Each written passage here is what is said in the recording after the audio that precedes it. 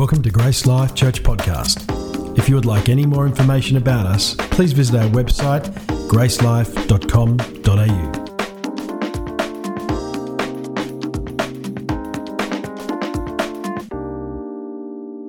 So, I'm going to be speaking on presumption this morning. And I don't know about you, but for me, coming into a place where God's put me in a place where I speak. So for all of you that are out there, I'm not a pastor.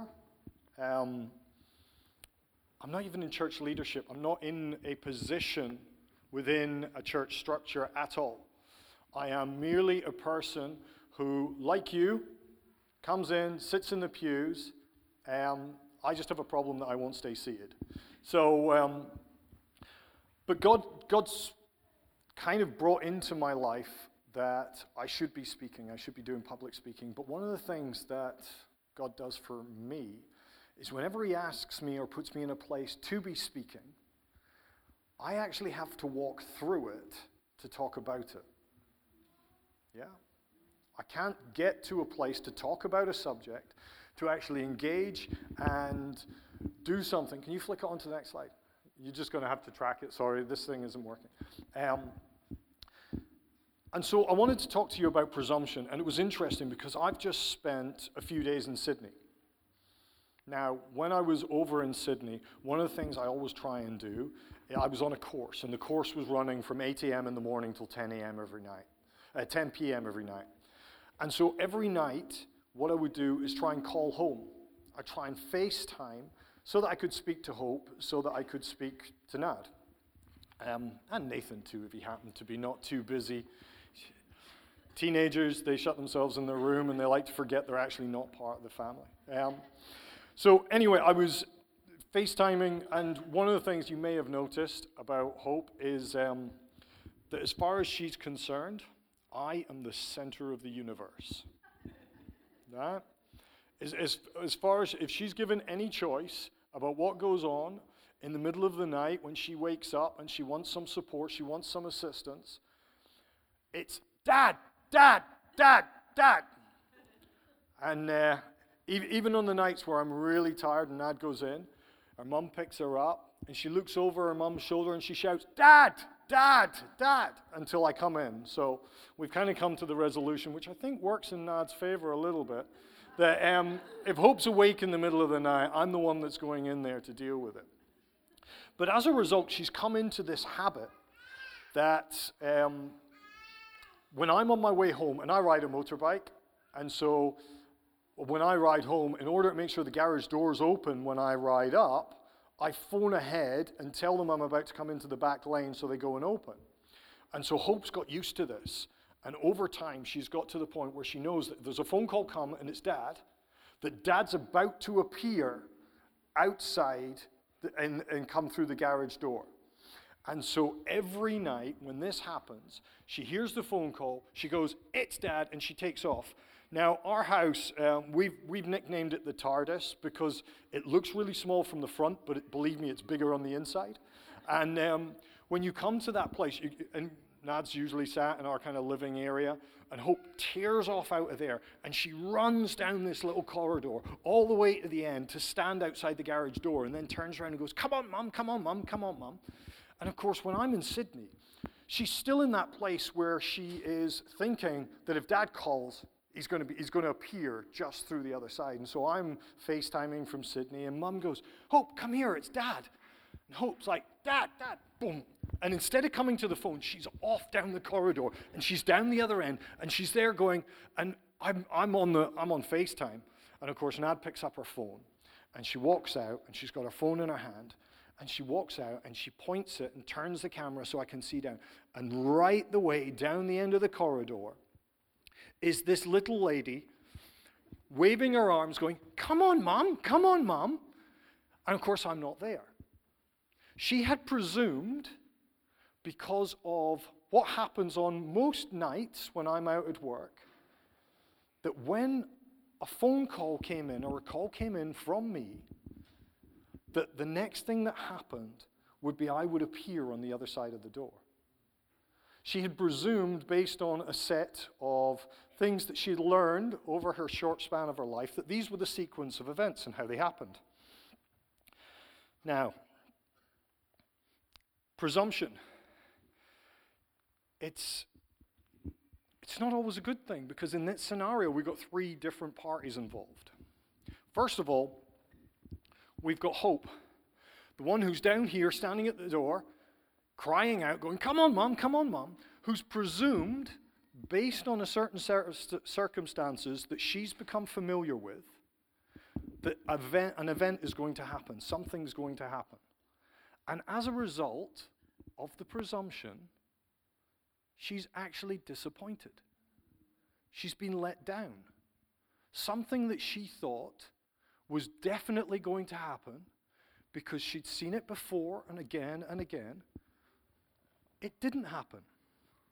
And so instead of getting the usual, I ride into the garage, stop the bike, get off the bike, and I get this frantic little midget running towards me, screaming, Dad!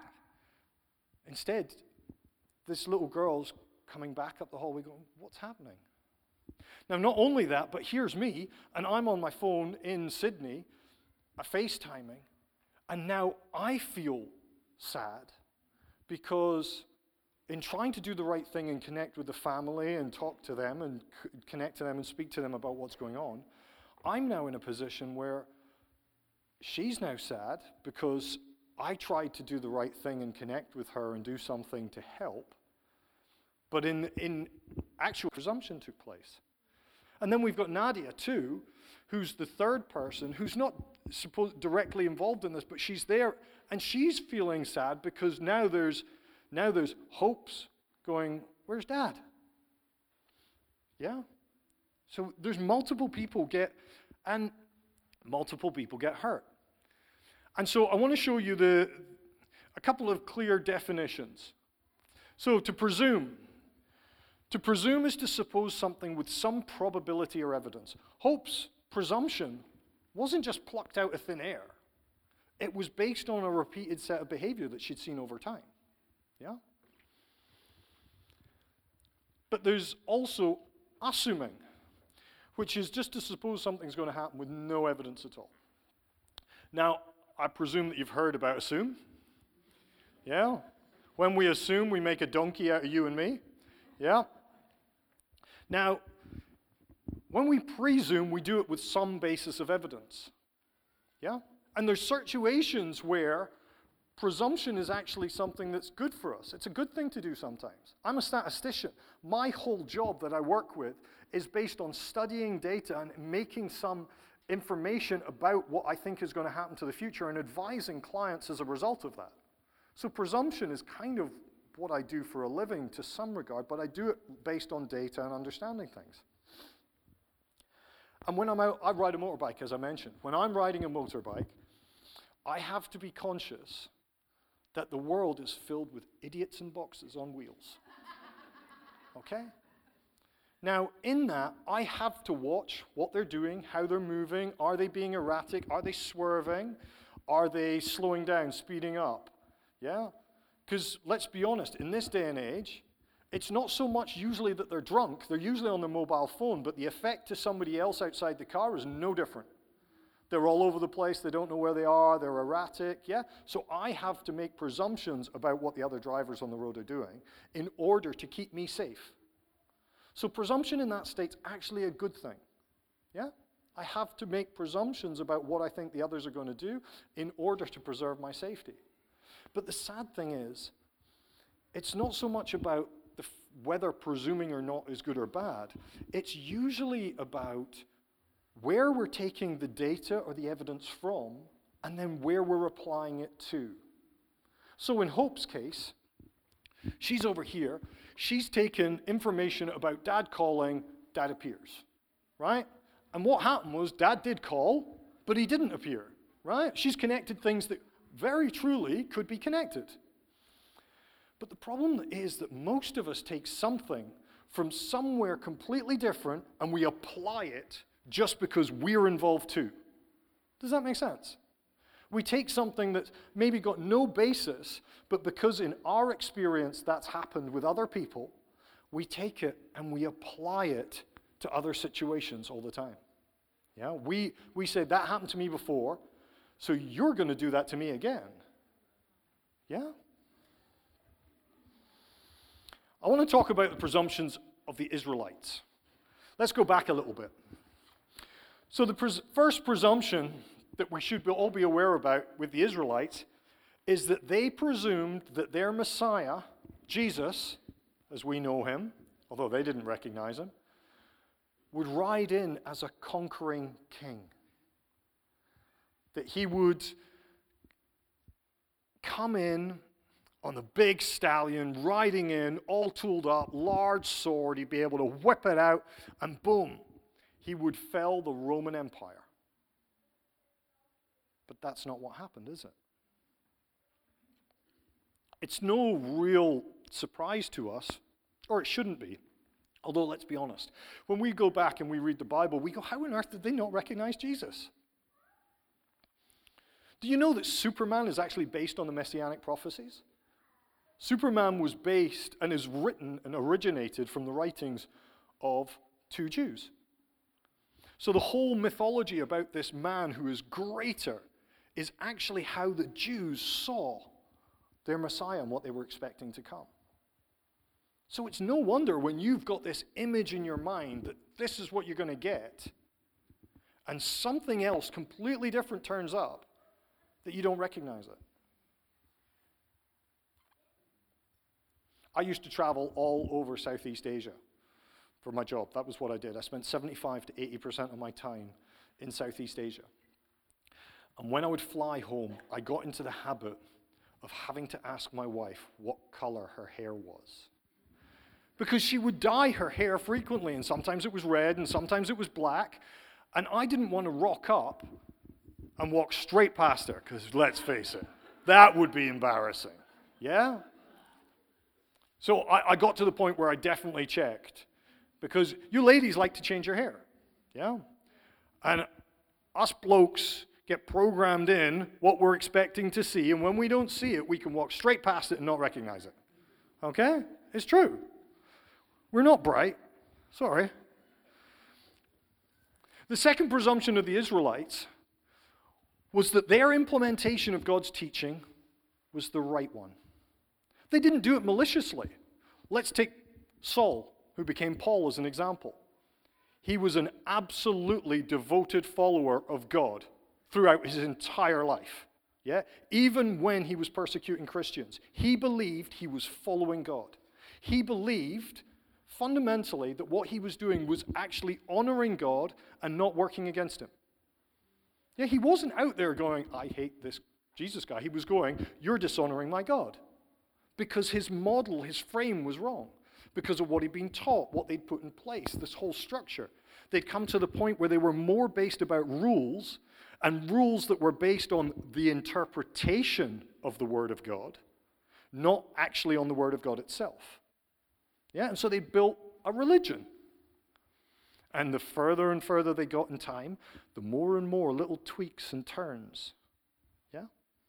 The Pharisees, the Sadducees, they were all slightly different factions, which is no different to what we see today.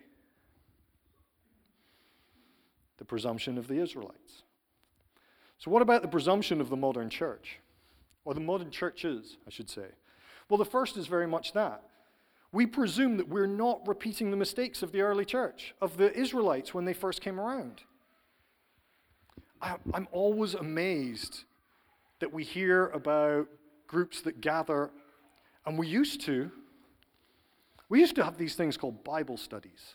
Does anybody remember those? And do you know what would happen in a Bible study?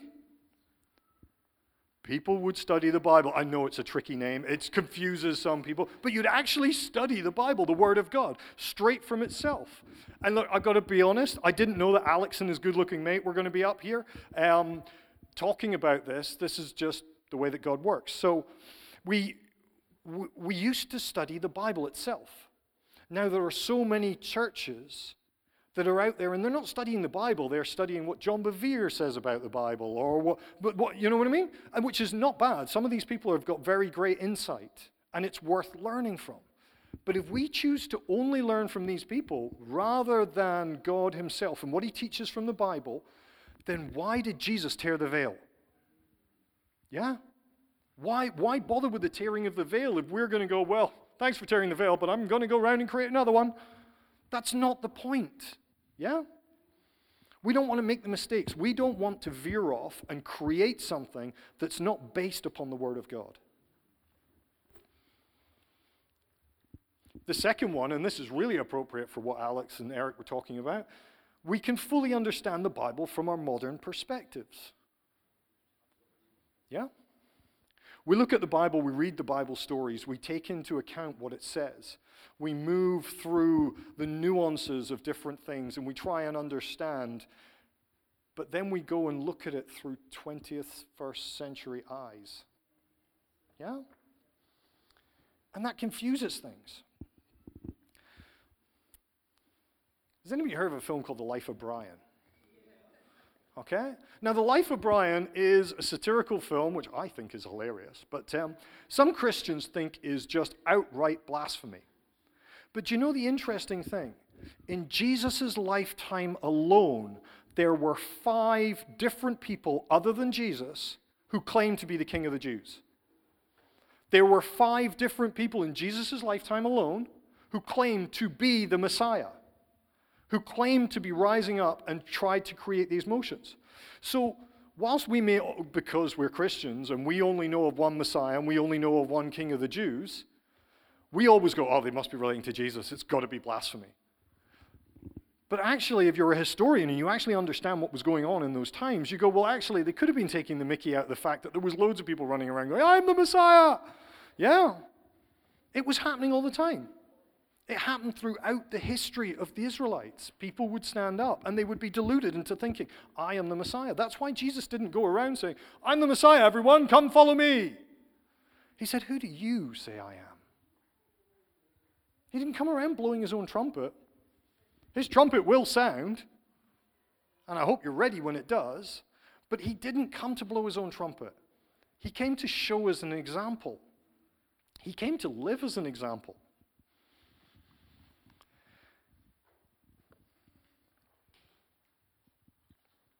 Now, there's another thing that I've always found really interesting.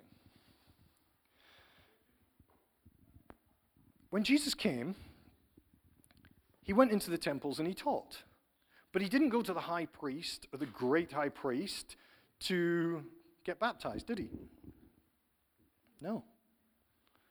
Who did he go to? John the Baptist. And there's a lot of people going, well, hang on a second. Why, when there is this huge infrastructure, there is this huge embodiment, the temple, all the rules, regulations, all these people through the Levitical priesthood who've been trained and raised up, why didn't Jesus go to them? Why wasn't that the point through which God released him into his ministry? And the truth is, when you begin to understand the times, you'll understand that actually because Israel was under the control of the Roman Empire. Yeah, we know there was lots of Romans going around, all that kind of stuff.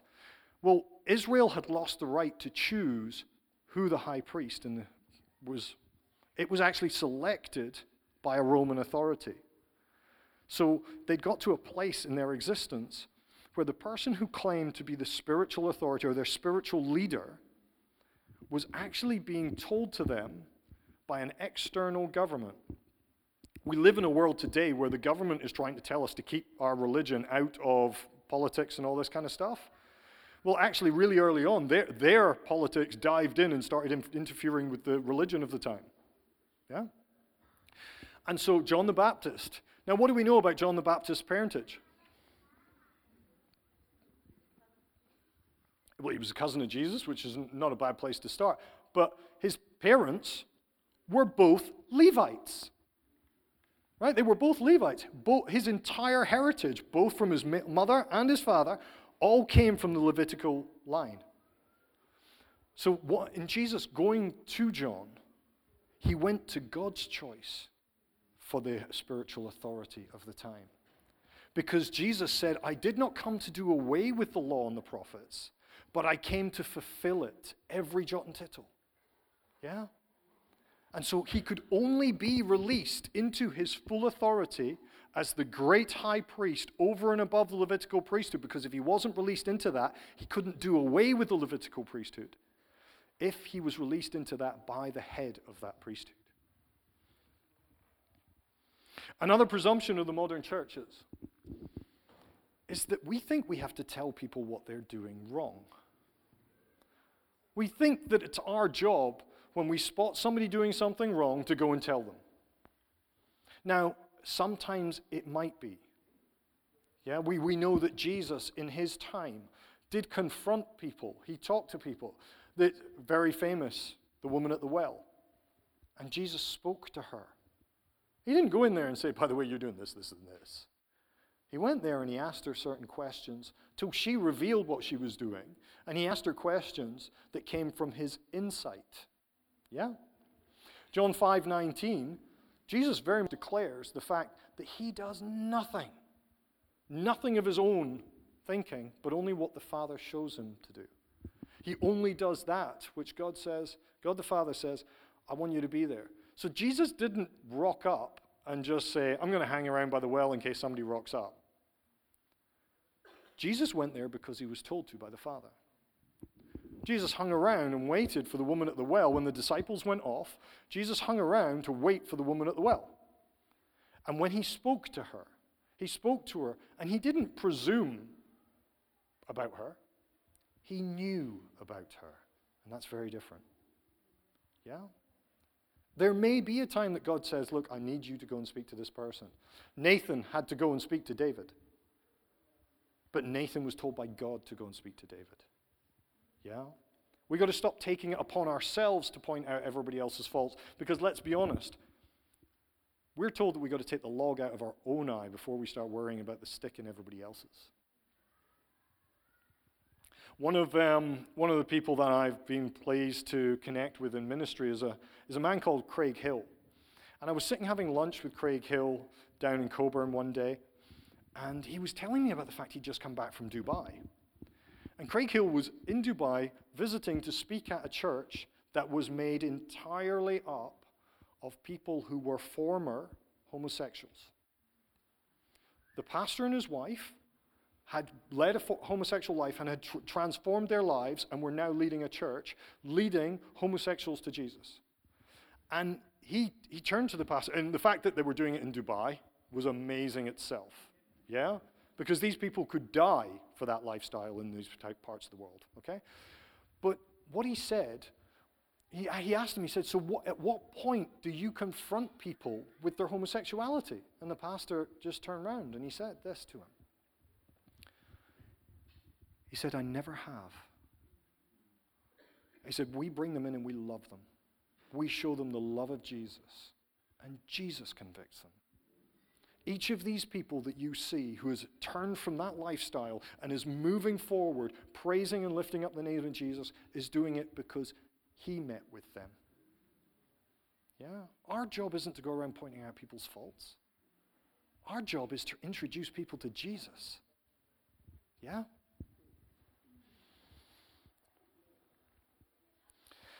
There's a verse in Deuteronomy 18:20 that says, but a prophet who presumes to speak in my name anything I have not commanded, or a prophet who speaks in the name of other gods, is to be put to death. Yeah? If we go around claiming that we're speaking on behalf of God when actually he hasn't given us the authority, he hasn't told us to go and do that, then we've got to watch out. Yeah? There's a lot of people going around going, oh, it's all right, the Old Testament doesn't apply to me. Well, it applied to Jesus, and he said it didn't finish, so you might want to check that. Okay, so what about personal presumption? What about us? What are we presuming? How many of us are down here, like Hope, having seen a set of circumstances, and actually made our mind up that something's going to happen as a result of something? How many of us have been over here where we're trying to do something and we're genuinely trying to do something nice and we're thinking we're doing something loving and somebody's made a presumption about us that we're like, oh. Yeah? How many of us have been in that place?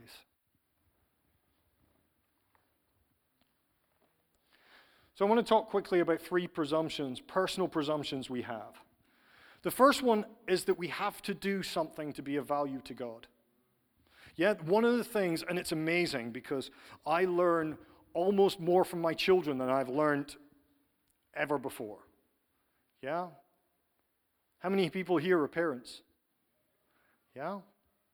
Tell me one thing that your newborn has to do to be of value to you. Be born. Something they've got no control over and they just kind of rock up and scream at you for a while, yeah? Yeah? Now, it's interesting because the word very clearly says that what's in here, what's in the Bible, will be locked up until the day it is revealed. Yeah? So there are some people saying, well, that's not going to happen until the end of the time, but I actually believe it happens gradually as we move through different phases of our lives. The verse where it's quite well known, John 3:16, for God so loved the world that he gave his one and only begotten Son. That you can't truly understand the power of that verse until you've got a child and you know how much it would cost you if you lost that child. Yeah? You can't understand how much that means. We don't have to do anything to be of value to God. God sees us as ultimately invaluable. Yeah? We're beyond extreme. However, when you truly come into understanding and knowledge of that, as James describes in his book, it's impossible for that not to change your life and who you are and what you do with it. When you truly realize how much God loves you and that you were made specifically, you were fearfully and wonderfully made, you were knit together in your mother's womb. God doesn't make accidents. He doesn't slip up. Okay? Everything is made just the way God wants it. And we don't always understand that. We don't understand. And look, I've got over a decade of my life that was lived in a black hole that I would rather forget. But who I was led me into that situation. And who he was led me out of it. Yeah? One of the other personal presumptions that many of us make today is that a role in our local church is the pinnacle of our ministry potential. Right? I absolutely fundamentally believe, demonstrated by the fact I'm standing here, that we should be serving in our local churches. Okay? So don't twist what I'm saying. But this isn't the pinnacle of my ministry. Okay? I come here and I do what I do because the church is where we learn how to serve. The Bible says that we are to go to the world. Not that we're to expect the world to rock up in church, because that doesn't happen, people. Yeah? We're actually to go out. We're to be here so that we can strengthen one another, so that we can learn from one another, so that we can be enriched. But to my mind, when we come here, we should be sharing stories about how you have seen God transform the world outside. We should be coming together as a group of people, all just busting at the seams to share how we saw God impact the people that we were in touch with this week. Yeah? Every one of you live a life, Monday to Friday, outside. Yeah? In the world. Most of you work in jobs or are actively involved in some way, in something beyond the walls of this church. Yeah? Every person you meet, whether you know them or don't, is an opportunity for ministry. I'm really, really happy today, of all days, because today marks the last day of a year where we've had the whole city entire blanket in prayer. I help lead a ministry called Perth Together, where we have got people who are not just pastors and intercessors. We've got engineers, we've got builders, we've got doctors, nurses, lawyers. Yes, even lawyers pray. And we've got these people, and we've had them praying all the way. Every day for the last year has been covered in prayer across this city. Right? And tomorrow, we're going to celebrate that, and we're going to launch into the next year. Because we don't see we've done 1 year tick. We see we've done 1 year. I can't wait for what comes next. Yeah? I love to be in the church and connect with other people. It's fundamentally important. It's actually there in Acts 2:42 that we come together in fellowship, that we share together, that we take a meal together, that we take that time. But it shouldn't just happen on a Sunday. Okay? Every time. So you've heard the verse that says, where 2 or more are gathered in my name? That relates because at that time in history, Roman law dictated that if there was ever 2 or 3 Romans in the same place, that Roman law was in effect, even if they were in a foreign country. That's where it comes from. It's not saying that, right, okay, God's trying to say, and speak to those people in a tongue and in language they would understand that says, when you gather together, my law is there. Everything about me is there. So it doesn't need to be when we're together like this. We can get together over tea, coffee, dinner, lunch, whatever. That's church.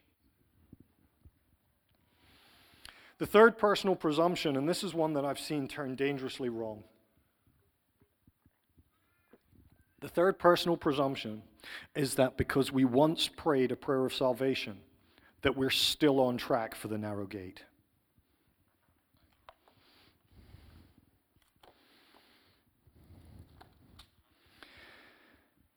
Matthew 7:13 says, enter through the narrow gate, for wide is the gate and broad is the road that leads to destruction, and many enter through it.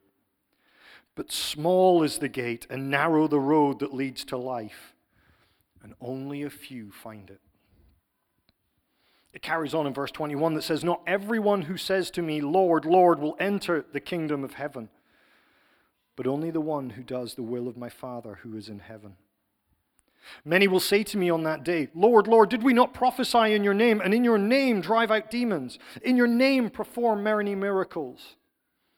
Then I will tell them plainly, I never knew you.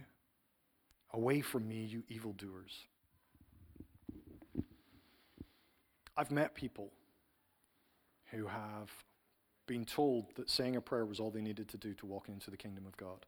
And the truth is that saying a prayer, when we come to that place of repentance and salvation and recognize Jesus Christ as our Lord and Savior, that's not the end of the journey, it's the beginning.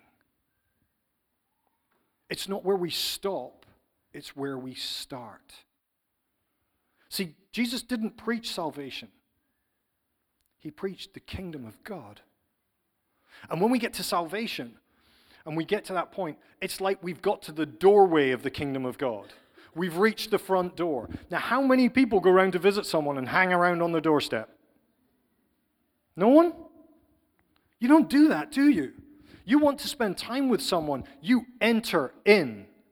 You walk through the door. Salvation is the door that we walk through in order to get in.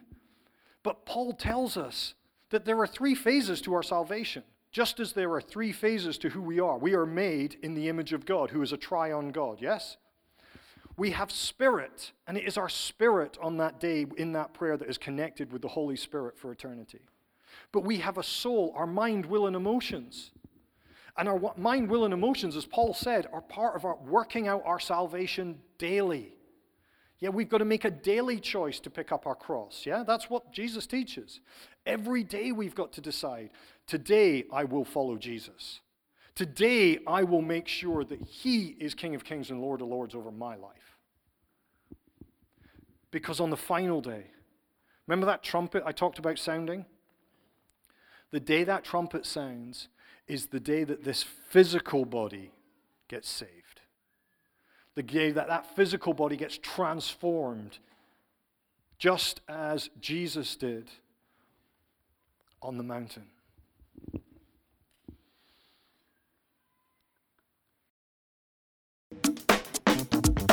We hope you've enjoyed listening to this podcast from Grace Life Church. For more information about us or any of our services, please visit our website at gracelife.com.au.